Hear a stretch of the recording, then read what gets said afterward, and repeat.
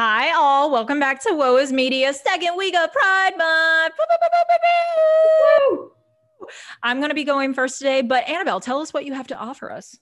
So I've got two stories. The first is about President Biden's big adventure abroad. He's making a lot of stops and talking to a lot of people in an effort to restore the American image in other countries because there's some allies who were not super happy with us the last 4 years. So I'm going to talk about that and kind of what his goals are and what's going to be discussed. And then for my second story, Alyssa has inspired me a little bit to do a pride project of my own. So I I'm going to highlight some CEOs in the business world who are part of the LGBTQ community and talk a little bit about like them and their background and what they've done for the community. So that'll be good. I did not know about this, guys. I'm so excited. Oh my I God. decided to surprise her.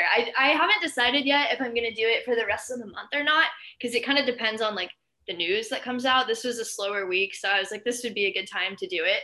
So, but I definitely wanted to get a pride story in there at some point. So we'll definitely have it this week and we'll see what happens for the rest of June. That's so exciting. Oh my gosh. Yay. Okay. So I am going to be going first today because I only have one story to share with you. It is my Pride Project story. And we're going to kick off. Well, not really kick off because it was yesterday, but in celebration of Filipino Independence Day, that was June 12th, I am highlighting a Filipino filmmaker that I just recently learned a lot about, and they are so cool. So if you will, please join me on the journey of the life and legacy of Lina Broca. All right. Alyssa is a huge fan the Filipino community and their culture. It is very close to her heart. So I'm not shocked in the slightest that she found this combination of people, but I love it. Yee. I promise I'm not like a weird fangirl, like from the outside. I have a lot of Filipino friends, and like from their standpoint, they've adopted me into the culture, and I don't, I try my best not to exploit the culture as best I can. I just want to celebrate it because I do have a pedestal being a white woman, Yes. and I want to bring a spotlight to a beautiful country and a beautiful culture. So, she's done her research. yes. Also, I would like to say I have consulted with some of my Filipino friends for some names as well as areas in this story. So if I mispronounce them, I'm sorry. I'm trying to do my best. So, Catalino Ortiz Broca was born in Pilar, Sorsogon, in the Bicol region of the Philippines on April 3rd, 1939, which it is my friend Abby and Marty's birthday. So shout out to them. Nice. We love some Aries. Mm-hmm. He did grow up in the San Jose Nueva Ecija in the central Luzon region. So it's close by, but it's a little further south, I believe, if I looked at the map correctly. He grew up with his father being a huge, huge influence on him. His father taught him math, English, as well as art. And sadly, his father was killed in a political murder when Lina was very, very young. That's scary. Mm-hmm. So following this incident, his mother, himself, and his brother fled to live with his mother's sister in, I believe, the San Jose Nueva Ecija region. And he suffered physical and verbal abuse from his relatives at a very young age. And he was forced to do hard labor at this time too. It's not good. No, not at all. He graduated from Nueva Ecija High School in 1956, and he was awarded a scholarship to the country's leading academic institute of the time, the University of the Philippines, where, yes, good brava, where he initially majored in pre-law, but he dropped that to study literature instead. He joined, I loved how they phrased this. It wasn't the drama club, it was the dramatic club, which I was a member of that club. That sounds way more fun. Still am. Like, I'm the president of that club. But while he was in this club, he was actually criticized for his provincial accent and demeanor. Like, a lot of these kids at the University of the Philippines, like, came from the city, like a metropolitan area, and he was from the countryside. And they were like, oh, you sound like a hick, basically. Right. So he would watch American movies to practice his English and improve his accent because of all this criticism. And the club finally accepted him, but only as a stagehand. Oh, I know, right? But, you know, we love stagehands. Yeah, that's what people want to do, and we support. The play's the thing, and the stagehands help it be a thing. Absolutely. He eventually dropped out of the University of Philippines and he converted to Mormonism and dedicated himself to missionary work, which led to work with a leper colony in Hawaii. Oh, that's good. Yeah. He traveled to, I believe, the continental US later for menial jobs in San Francisco. And he actually turned down the chance for American citizenship. Sorry how I said that. American citizenship. Opting to return to the Philippines to revive the interest in filmmaking in his country, because obviously it was really popping off in America at this time. But he was like, I want to like give my home country some love too. I want to bring this love that I have to them and show them how great this can be for our economy, as well as just the overall morale. Yeah, absolutely. And pride. Yes, exactly. Filipino pride. He had an interest in films starting at a very young age, but he also eventually joined the Philippine Educational Theater Association and met the founder, Cecile Guidote. In 1970, he made his first film called Wanted, Perfect Mother. I like it. Get into that. Dramatic title. And it was a box office hit, and it was also based on The Sound of Music. Oh, really? Yeah. Okay. One of my favorite films. I think so. I believe so. It was the only film that he made that didn't focus on later themes in his film work, which I will get into in a second. Most of his films became very personal, and it focused on the plights of the Filipino people at the time. They were very character driven, and they focused on the common people. And often he casted many unknown actors to focus more on the story and not the celebrity of the actors that were in the films. I respect that. You know, sometimes it's not about who's in it, it's about what the content is. Also giving more people a chance to become famous, which we love. Yeah, good point. You know? Good way to get discovered, I'm sure. Yeah. He allowed the theme of sexuality to be discussed in his films, which was very uncommon for Filipino filmmakers at this time. He portrayed very sexually confident and strong women, which we love. Oh my goodness. I know, right? The Philippines, if I'm not mistaken, they're a heavily Catholic country, aren't they? Correct. Okay, so yeah, this does not roll with a lot of the Catholic party line. I can say that as somebody who grew up in the Catholic Church and went to a Catholic high school. Yes. I don't know the exact laws on like same-sex unions in the Philippines, but I do know that the current president is not a fan. Sure. So. Yeah. Sorry. Homosexual themes were also present in his narratives as well. I don't know if I mentioned, but Lina Broca was hella gay. So represent. Well, given that this is your pride project, I know. I just wanted to make sure that I was like saying that. It's good to know that he is in fact hella gay. Yes. And he was also a Mormon. He was a gay Mormon. Whoa, okay. Yeah. So very, very heavily involved in the Mormon church as well. So let me see where I am. He utilized naive, quote unquote, naive country citizens as a reflection of his own self, and finding out that the promise of a good life is nothing but an illusion to some. Like, growing up in the countryside and coming to a more metropolitan area, he was like, well, just because I moved here doesn't always mean that things are immediately going to look up. And that's what he was trying to portray in his films at this time. So now I'm going to go into a short list of some of his more notable. My father is texting me. Hi, Dad. I'm going to go into a short list of some of his more notable films. Once again, there is going to be Tagalog words used in these titles. I apologize if I mispronounce them. I'm trying my best. Okay, our first one is Tinimbang kan ingunit kulang, which translates to weighed but found wanting. Weighed but found wanting? Yes. Okay. It was released in 1974 and concerned the son of a wealthy man reaching out to the village outcasts after being dissuaded by the hypocrisy of the wealthy. Okay. It won 6 awards, nice. Including Best Picture at the FAMAS, which is the Filipino Academy of Movie Arts and Sciences. It's kind of like the Oscars, but in the Philippines. Right. Next, we have probably his best known work, which is Insyang, which is how I came to know Lina Broca. I listened to a podcast called I Saw What You Did, and it's by these 2 women of color, one of which is a Filipino woman, and she picked Insyang as one of her movies for one of the weeks, and I was just like enthralled with the stories that she told about Lina Broca. So Insiang was released in 1978.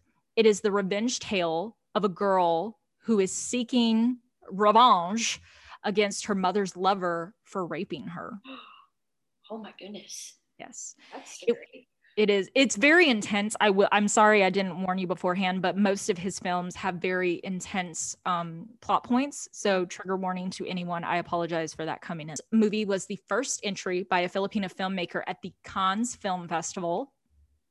And once again, it is his most well-known film. Mm-hmm. Next, we have Manila Saminggang Kuko Ngka Liwanag, which translates to Manila in the Claws of Darkness. Ooh, spooky. Yes. It was released in 1976. And according to Culture Trip, which is an article that I read during my research, quote unquote, the plot revolves around provincial girls and their hand-to-mouth existence in the city. Sad. Yes. This film also won 6 awards. And I believe it also swept pretty well at the FAMAS. Mm-hmm. Next, we have Jaguar, released in 1980. It was nominated for the Palme d'Or, which is the highest award available at the Cannes Film Festival. He won Best Director at the Filipino Academy of Movie Arts and Sciences, FAMAS. And according to Culture Trip, the plot point is as follows, quote, kind-hearted country boy named Poldo, who works in the city as a security guard and is drawn into the seedy underbelly of city life. Seedy underbelly. Seedy underbelly. We're making like hand gestures. A little spooky. Next, we have Bayan Ko Kapitsa Patalim, which translates to This is my country, 1984. Yes, it is. It's my country and I want it now. This was also nominated for the Palme d'Or, as far as I can find. And it is about a man struggling between right and wrong as his workplace is embroiled in a labor union dispute. So like Norma Rae, but in the Philippines. Mm-hmm. And we're going to get more into this in a second, but this film in particular was deemed subversive by the Marcos government. Ooh. And it underwent a legal battle in order to be shown in its uncut form. Wow, okay. Yes. Next, we have Macho Dancer, released in 1988, which explores the realities of a young, poor, rural gay man who, after being dumped by his American boyfriend, is forced to support himself and his family in Manila's red light district. Oh my goodness. Yes. That one sounds a little bit more personal just for like the countryside and gay portions of it. Yes. I hope he never had to do that, but. As far as I could tell, I don't think so. But, you know. Once again, who knows? This film was heavily censored for political and sexual content, as you can imagine. Mm-hmm. And Lina Broca actually secretly smuggled an uncensored 35 millimeter of this film out of the country to evade government censorship. And that uncut copy is now in the Museum of Modern Art collection. And I can't remember if it's in the American MoMA or the Filipino MoMA, but it is being held somewhere in very prestigious condition. Oh. And the last film that I have for us today is Ora Pro Nobis, or Pro Nobis, sorry, which translates to Fight for Us, which was released in 1989. And it was banned by then President Corazon Aquino due to subversive messages. And it is about political detainees escaping the Marcos dictatorship following the 1986 EDSA revolution.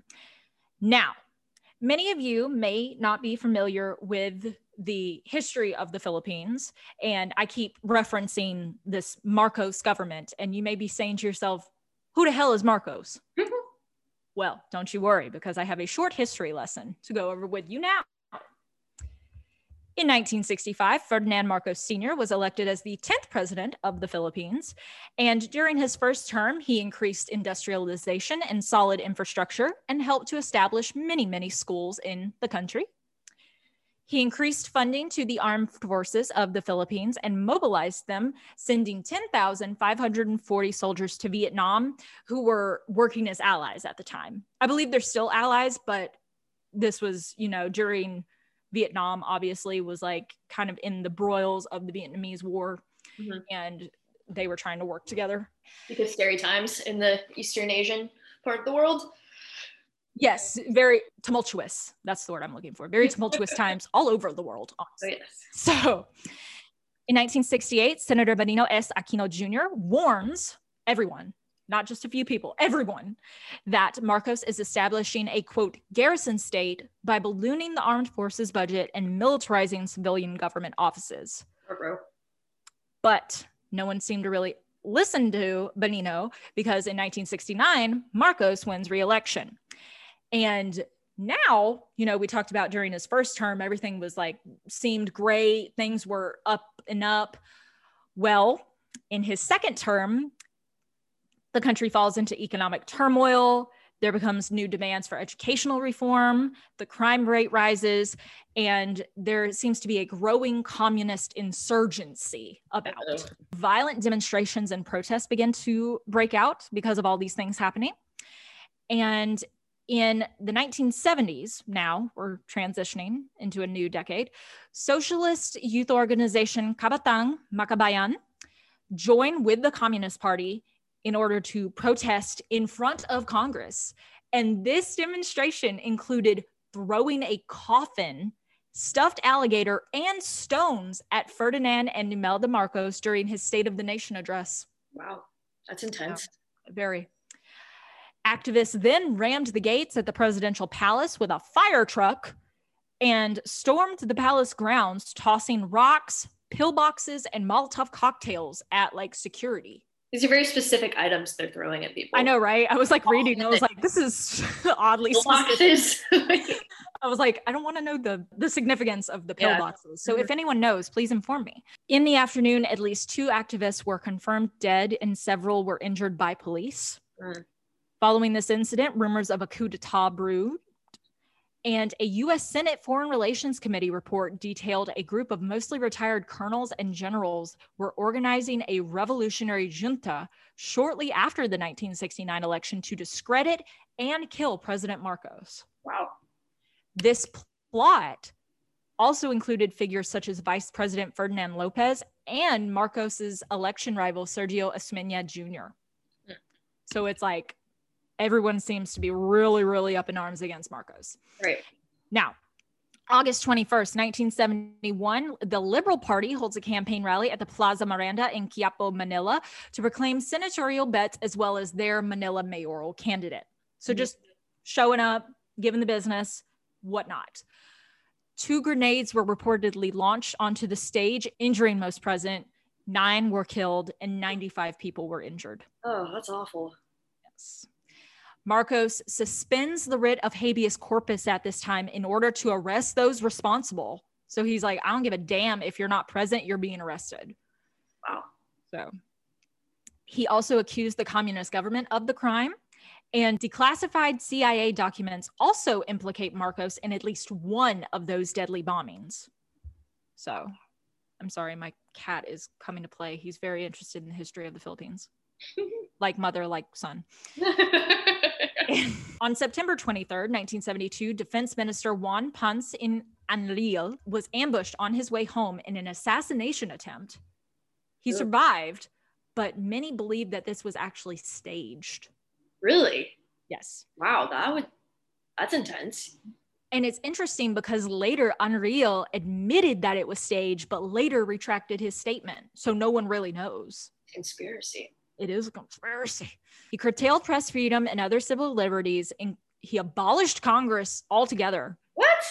He controlled the media establishments and ordered the arrest of opposition leaders and militant activists, including his staunchest critics, Senator Benigno Aquino Jr., like I mentioned before, and Jose W. Diokno, who virtually turning the Philippines into a totalitarian dictatorship. Mm-hmm. And this was when martial law was officially introduced. Wow. And initially it was well received, the crime rate decreased upon the implementation of the curfew, and political opponents were allowed into exile. So, they're I don't want to be here, just send me somewhere else. Yeah, fair. However, over the next 9 years, military excesses increased.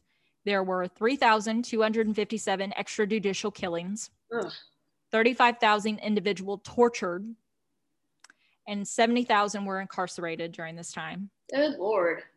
Reportedly, 737 Filipinos disappeared between the years 1975 and 1985. But the GDP quadrupled from 1972's 8 billion to 32.45 billion in 1980. Well, that's what matters. It's okay if people die. You just have to, improve your GDP. Exactly. Yeah, that's all we care about. That is not actually how we feel. That is 100% sarcasm. I hope. Just making sure people know. Even as an economics person, I would never support homicide at the expense not at all. GDP. There was massive and uncontrolled corruption, as you can imagine, following the declaration of martial law. Estimates by the World Bank reported the Marcos family's stolen wealth was at 10 billion US dollars. Oof. And I don't know the current standing of the Filipino currency versus the USD, but it would have been different back then anyway. But exactly. So plundering through government monopolies, crony loans, forced takeover of the public and private enterprises. There was direct public treasury raiding. Like everything was going, excuse my language, but to shit, basically. Yeah. Martial law officially ended in 1981, and the opposition boycotted the June 16th, 1981 presidential election because Marcos ended up winning. Sure. But, with everything Wide going corruption. on, it's like, did he actually win, or are y'all just saying he won? Opposition leader Benigno Nino Aquino Jr., once again, a heavy player in this whole deal, was assassinated in 1983 upon his return from exile. Oh, that's sad. And he's like, I don't think the term martyr is a proper word to use in this situation, but he is remembered as a very important figure in what is to come. Great. So I believe one of the airports in Manila is named after him. So pressure from the United States, as well as mounting pressures within the country, culminated in a snap presidential election on February 7th, 1986. And this election was marred by reports of violence and tampering on both sides. The official election canvasser, the Commission of Elections, declared Marcos the winner by 1.5 million votes, so to speak. By contrast, the partial 70% tally of the National Citizens Movement for Free Elections, which is an incredible election watchdog in the Philippines, said that Benigno Aquino's widow, Corazon Aquino, won. She ended up running in place of her husband. Okay. She was over it. Yes. They said she won by 782,000 votes. Well, obviously the results were not accepted by Aquino and her supporters that Marcos won. And international observees, including U.S. delegation led by Indiana Republican Senator Richard Lugar, denounced this as well. So the U.S. was involved in this. General Fidel Ramos and Defense Minister Juan Ponce Enrile withdrew government support, effectively defecting from the Marcos government. And in 1986, the Peaceful People Power, also known as the EDSA Revolution, which I mentioned before, forced Marcos and his family into exile in Hawaii. Okay. So he's good. He's gone. Yeah, he's gone. During the meeting with Vice President Salvador Laro, Marcos offered to return 90% of his ill-gotten wealth to the Filipino people in exchange for being buried back in the Philippines beside his mother, an offer also disclosed to Enrique Zobel. However, his offer was rebuffed by the Aquino government. However, he was eventually returned to the Philippines 4 years after his death. He died in Honolulu on September 28, 1989 of kidney, heart, and lung ailments. Wow. Ouch. Yes, ouch. Very, very painful. Imelda, the former first lady, and his wife returned with her children to the Philippines in 1991. And this is what I found very interesting. She ended up serving as a member of the Filipino House of Representatives from Lete's 1st District from 1995 until 1998, and as a member of the Philippine House of Representatives from the Ilocos Norte 2nd District from 2010 to 2019. Nice. So she's just recently retired from the government. Yes, she's still alive. She's, I believe, 91, I believe. Wow, okay. And she's living in the Philippines. Like, she's fine. Like, nice. She's chilling. Corazon Aquino became the 11th president of the Philippines on February 25th, 1986. A new constitution was adopted as a result, ending the Fourth Republic and ushering in the Fifth Republic. So now we're going to go back to Lina Broca. We're done with history for a second. And we're going to go back to him. Broca was appointed by President Aquino as member of the 1986 Constitutional Committee to draft the new constitution, but he eventually resigned. And on May 22nd, 1991, Broca and actor William Lorenzo were leaving a music lounge called The Spindle. Okay. In a 1991 Toyota Corolla driven by Lorenzo. Holler, I used to have a Corolla. They were headed home to Tandang Sora in Quezon City, Metro Manila. But around 1:30 a.m., the car crashed into an electrical pole on East Avenue following Lorenzo swerving to avoid hitting a tricycle. Ooh. Both were rushed to East Avenue Medical Center, but Lina Broca was pronounced dead on arrival. Oh. Lorenzo was in critical condition, but, quote, out of danger. In 1997, Lina Broca was posthumously awarded the National Artist for Film, and his name is included on the Batayog Nga Maga Bayani's Wall of Remembrance, which recognizes heroes and martyrs who fought against martial law under the Marcos regime. He's also been recognized for the martial law fight by his alma mater, the University of the Philippines. The Development Council of the Philippines organized a retrospective of Broca's films on September 20th through the 25th of 2016, and this included screenings of Broca's films and the documentary called Signed, Lina Broca. And that was held at the Cinematheque in Manila.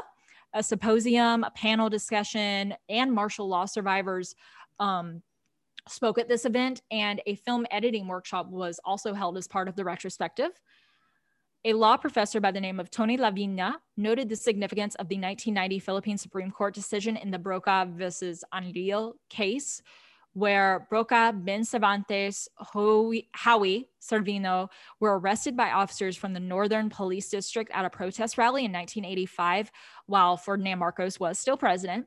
Broca, Cervantes, and Servino were subsequently charged with illegal assembly and indicting to sedition. Ooh. In a decision issued after the EDSA People Power Revolution that ousted Marcos, the Supreme Court ruled that the criminal proceedings against Broca and the rest of the individuals amounted to persecution and were, quote, undertaken by state officials in bad faith. So not really like a reversal, but they're like, we realize that we messed up because of this. Contestable nation-space cinema, cultural politics, and transnationalism in the Marcos Broca's Philippines, written by UF Philippines professor Rolando B. Tolino, focuses on Broca's engagement with society as well as the dictatorship. And I'm going to leave you on this quote from that book that I just mentioned. Quote, Broca's film engagement and critique of the Marcos politics provided the condition of possibility that allows for the dictatorship to cohere and fragment, and for the 1970s and 1980s Philippine cinema to be an important receptacle and symptom of negotiations with the dictatorship, the latter allowing for the foregrounding of subversions to the state and its order. And that is the story of Lina Broca. Wow. What a life. What a life. A lot of work he did. I like how he wasn't afraid to tackle that. Oh no. Very intense topics. He was out here in the streets. Like, and I believe I've read like very, very small snippets of this, but I believe that what's his name? Scorsese is actually working with Filipino cinema institutes in the Philippines to help restore many of his films right now, which I think is just so cool. It is cool. You know? So I'm going to do more research on that and get back to you. But yeah, that's my story for the week. Awesome. I love it. Thank you. Okay, I will get into Biden's big adventure abroad. So as of Thursday, President Biden was in the United Kingdom. This was the first time he's gone abroad since he's taken office in January 2021. And no American president has been in Europe since January of 2020 for obvious reasons. It was not safe to do so. Jesus. So it's been a while since in-person meetings between the two major leaders. And while he was over there, the president spoke with some American troops who were stationed over there. So he's kind of making the rounds. On Friday, June 11th, there was a G7 summit. And quick reminder, if you're not familiar with the G7 nations, it's basically like 7 of the biggest countries economically speaking. There are some notable exceptions, like China and Russia in theory should be in there for size, but ideologically the countries who are in it are on one side of the fence, and China and Russia are on the other side. But Yeah. The G7 is made up of Japan, Italy, the UK, the USA, France, Germany, and Canada. So basically, if you've hosted an Olympics, there's a solid chance you're in the G7. It's kind of a good way to think about it. That is a good way to think about it. With the exception of Russia and China. But so there's a G7 summit on Friday. And President Biden also met with British Prime Minister Boris Johnson, and they were kind of expected to talk a little bit more about having a wide-ranging Atlantic charter between the US and the UK and a task force on reopening travel between the two countries now that things are starting to clear up a little bit COVID-wise. Yeah. Basically, the whole goal of President Biden's trip is to restore faith in democracy as a force for good and the whole America is back theme, because we know that President Trump's slogan for his campaign was "Make America Great Again" and then "Keep America Great" when he was rerunning for election. Yes. And he very much had an America First policy, which, regardless of what your stance is on that, is not the best for foreign diplomacy. People tend to think of the US as a very like egocentric country. I mean, like, well, there's a lot of companies here. As a very egocentric country, kind of more, worried about ourselves before anyone else. And even when we get into these like alliances and kind of strategic groups such as NATO, a lot of people think that like we're not really going to be a major player, that we're just kind of there for symbolic reasons, and it's not so much about what we can do for the group. It's more about what we can get out of it, which, I can't say I have a ton of experience looking at American foreign policy, but I can understand kind of that sentiment to some degree. Yeah. So I think Biden is trying to take a little bit more of a giving approach rather than just like what America can get out of this. It's like what America can give back to the rest of the world as well, which is kind of a nice change. We love that. We absolutely love that. After the G7 summit, he went to Brussels to meet with NATO and the European Union. Friendly reminder, the UK is not in the EU anymore. They voted themselves out of the EU tribe. The tribe has spoken, and that was Brexit. They are not the world's next top model. That is right. So he met with NATO and the EU, and later in the month, he is going to have a summit in Geneva, Switzerland, which we all know Geneva is generally the place for big international meetings because Switzerland is always neutral. They never pick sides. They don't. Never. They are 100% neutral. So Vladimir Putin is going to meet with President Biden in Geneva. Yeah. So that's a big meeting. We talked a little bit last week about kind of the hacking that had been going on with a lot of major companies and how a lot of them are Russian-based organizations. And even if it's not at the hands of the Russian government, Russia is tolerating these hackers because they're, tanking American companies. A lot of people think it's something that they were trying to do ahead of this summit with Putin and with President Biden. So we will see what happens there.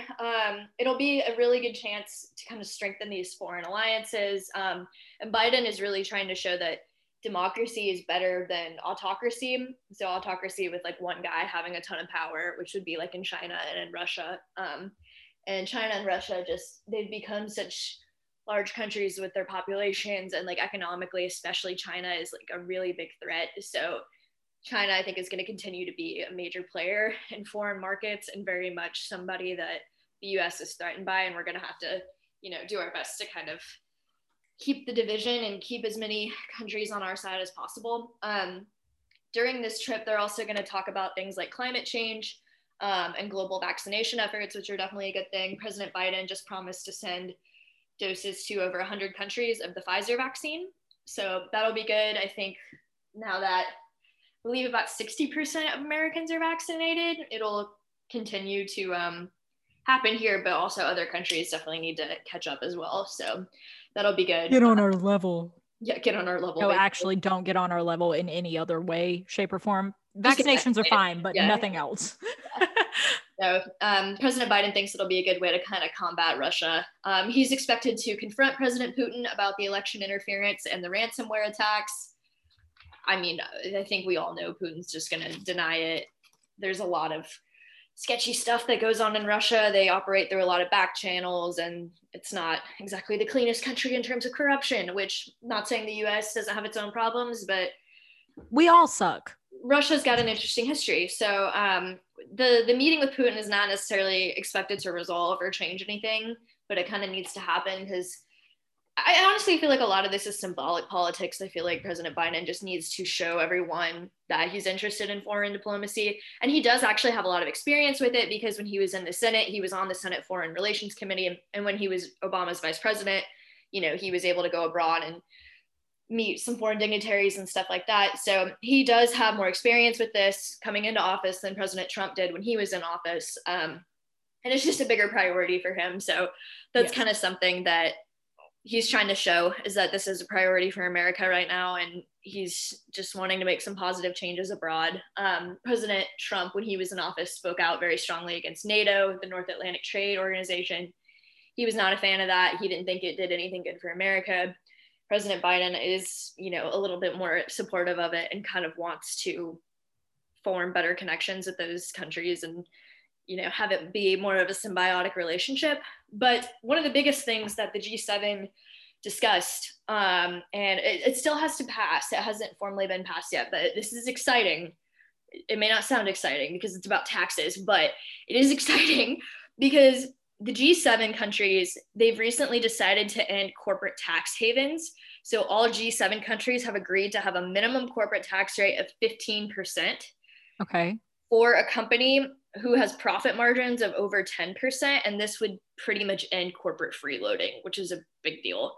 Because right now, a lot of tech companies have headquarters in Europe, and they've specifically picked countries where they have like very low tax rates. Like Apple, for example, their European headquarters is in Ireland, and it's like 12% is the tax rate, which is stupid low compared to the 21% it is in the States. So they're paying significantly less. But they're changing the rules to where taxes are going to be paid proportionally based on where your sales are made. So if you make 50% of your sales in America, you're going to have to pay whatever the tax rate is. Right now it's 21%. They're trying to get it raised. You'd have to pay 21% on 50% of your profits.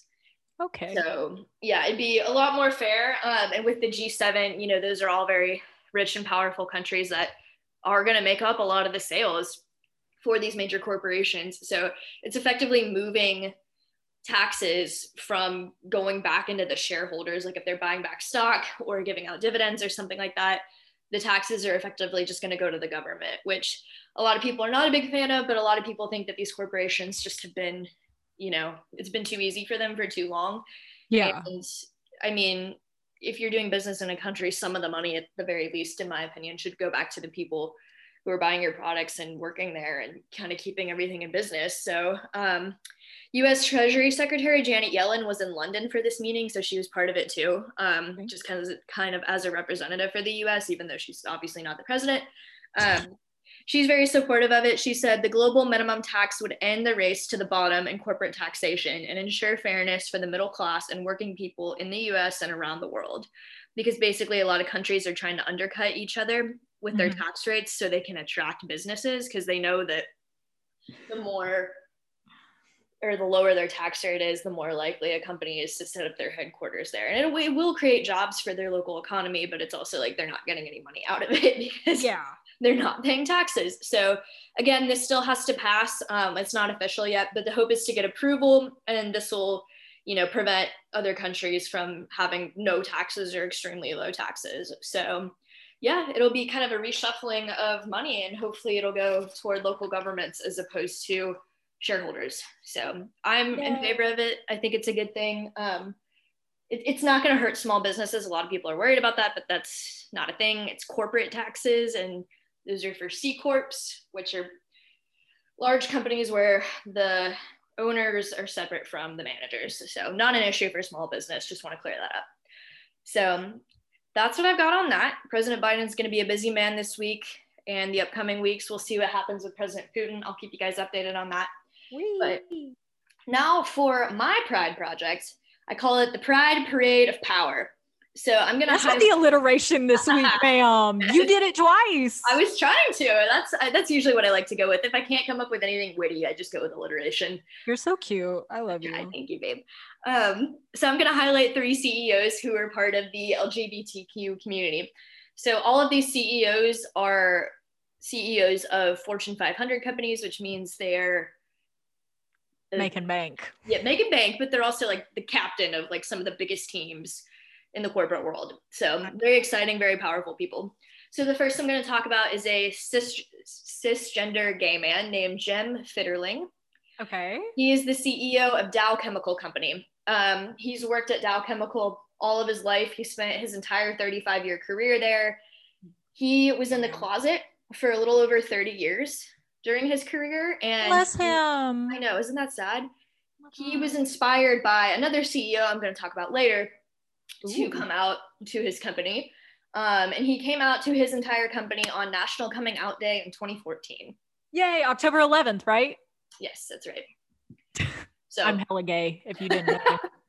So yeah, he finally came out to everybody, and he pushed to create the role of and appoint Dow Chemical's first chief inclusion officer, and he serves as the chair of Dow's President's Inclusion Council, which works to create and maintain Dow's inclusion and diversity, which is obviously important.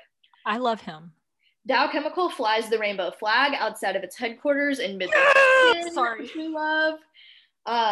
Short little background, he attended University of Missouri, so Mizzou. They're the Tigers. We don't like them because we went to Georgia, but that's okay because we like this man. And he's 59 years old. So if you're not super familiar with Dow, Dow is one of those companies that like maybe you haven't heard of, but you definitely own something that they've made, because they're one of the largest 3 chemical producers in the world, and they manufacture plastics, chemicals, and agricultural products. So all of the stuff that makes up other things that you would buy. In 2018, Fitterling was named as the #1 LGBT plus executive on the Outstanding in Business list and was inducted in the Outstanding Hall of Fame. Out as in coming out. Yes. So yeah, he is a good guy. There's not much I could find on his personal life, so I don't know if he has a partner or is married or anything like that, but he's a gay man. No. He is out and proud, and we love him for it. He deserves happiness. He does. My next person is a cisgender lesbian woman named Beth Ford.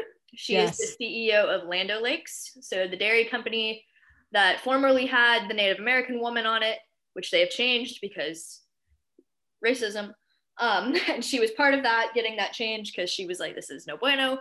But she is the CEO of Land O'Lakes. She is the first woman to lead a company to lead this company in its history, which has been almost a century old.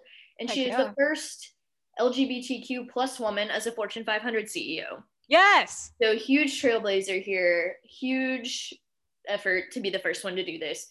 And she's also, listen to this statistic, she's one of 33 women right now, 33 who had a Fortune 500 company, 33 out of 500. I mean, you see my face, but the listeners can't, but I'm not surprised, but still disappointed. Right, yeah, I'm very disappointed. These companies got to do better with their diversity, especially at the executive level. Neither here nor there. But Beth Ford has been out her whole professional career. So coming out for her at work was not really a thing. She was proud about it the whole time, which no matter how you choose to go about it is your decision. You have to do what's best for you. Truly. She is married to a woman named Jill, and the two of them, have 3 kids. Yes, so they're very happy. She has been CEO of Land O'Lakes since 2018, and she joined Land O'Lakes in 2011 as the Chief Supply Chain and Operations Officer. And then in 2018, an all-male board decided to make her CEO, which we love. She didn't do this full female ally, but she was still able to convince them that she was the best. So that's super awesome. Beth Ford went to Iowa State University, and then she went to Columbia School of Business for an MBA. Those the Jayhawks? No, baby, that's the Cyclones. I'm sorry. The Jayhawks are Kansas. Or not the Jayhawks. I'm sorry. I saw a bird. I'm still wrong, but I saw a bird, but it wasn't the Iowa is the Hawkeyes. Iowa State is their rival within the state. And Hannah, I'm sorry. I know that Kansas is the Jayhawks. Please don't be mad at us. Or me. Land O'Lakes is one of the largest producers of butter and cheese in the U.S., and it's not a corporation that's publicly traded. It's American owned by like a ton of farmers, which is kind of cool. America. So, It's called an ag cooperative. But yeah, Beth Ford Love has that. done some cool things as well. So it's very awesome that she's the first LGBTQ plus woman who's a Fortune 500 CEO. You know what I want to say, right? What you gonna say? Smooth like butter, like a criminal undercover. Sorry, I'm not I going to should've get us seen that one sued, coming. but Stream Butter by BTS now. And last but certainly not least, the CEO I alluded to earlier, who inspired Jim Fitteringly to come out, is none other than Apple CEO Tim Cook, who is Yay! a cisgender gay man. He came out in a Bloomberg essay in 2014. His quote on this is, "If hearing that the CEO of Apple is gay can help someone struggling to come to terms with who he or she is, or bring comfort to anyone who feels alone, or inspire people to insist on their equality, then it is worth the trade-off with my own privacy." So Yes. he's known for being like a very secretive man. There's like very little known about his private life. I don't know if he's married. No one really knows what's going on in terms of like his personal life, but we do know that he is gay, and that's why I wanted to highlight it. Yes. He has the title of being the first openly gay CEO of a Fortune 500 company, and he was named CEO of Apple in 2011. He previously was COO at Apple under Steve Jobs before he stepped down and eventually sadly passed away. He joined Apple in 98 as a senior VP for worldwide operations. And since becoming the CEO, Tim Cook has doubled Apple's revenue and profit, and its market value has increased from 348 billion to 1.9 trillion. So you could literally liquidate Apple and pay for the entire COVID stimulus aid. My God. I know, isn't that crazy? In 2014, so Tim Cook is from Mobile, Alabama, and which is not the most friendly place, I would imagine, for a gay man growing up. Not really. He was inducted into the Alabama Academy of Honor for speaking out about Alabama's record of gay, lesbian, and transgender rights, and bisexual. Sorry, I skipped over that by accident in my notes. Okay. And he has the highest honor given to Alabamans. So that's pretty cool. I love him. He went to Auburn for undergrad, which we're also booing because I don't love him. And he went to Duke's Fuqua School of Business for his MBA. So these are kind of the big three that I could find just in terms of how famous they are and how big their companies are. Like I said, depending on how the news goes for the rest of the week, I might find some more people to kind of highlight in that community and talk about, because I didn't find anyone, at least at the CEO level, who was a transgender person. So I would kind of like to find some more about that just to highlight that community as well. But I thought this was a good start. Also, slight update to my JBS meat hacking story last week. We found out that that company paid 11 million in ransom, so quite a bit of money. And the Colonial Pipeline hackers were caught, actually. Yay. So the FBI basically ensnared them and got the hackers to fall for their trap, and they had, their identity revealed, and they got busted. So they were able to do that with Bitcoin because they were able to go into the ledger and figure out, they could trace the IP address. So heck yeah. So they're in trouble. That'll probably be something that's talked about when Putin and Biden meet. We'll see what happens. I can't say I'm super optimistic because I don't trust Russia, but yeah. Alyssa, you got anything else for us before we wrap this up? Nothing related to my stories other than Happy Filipino Independence Day. I'm a little late, obviously, because it was yesterday.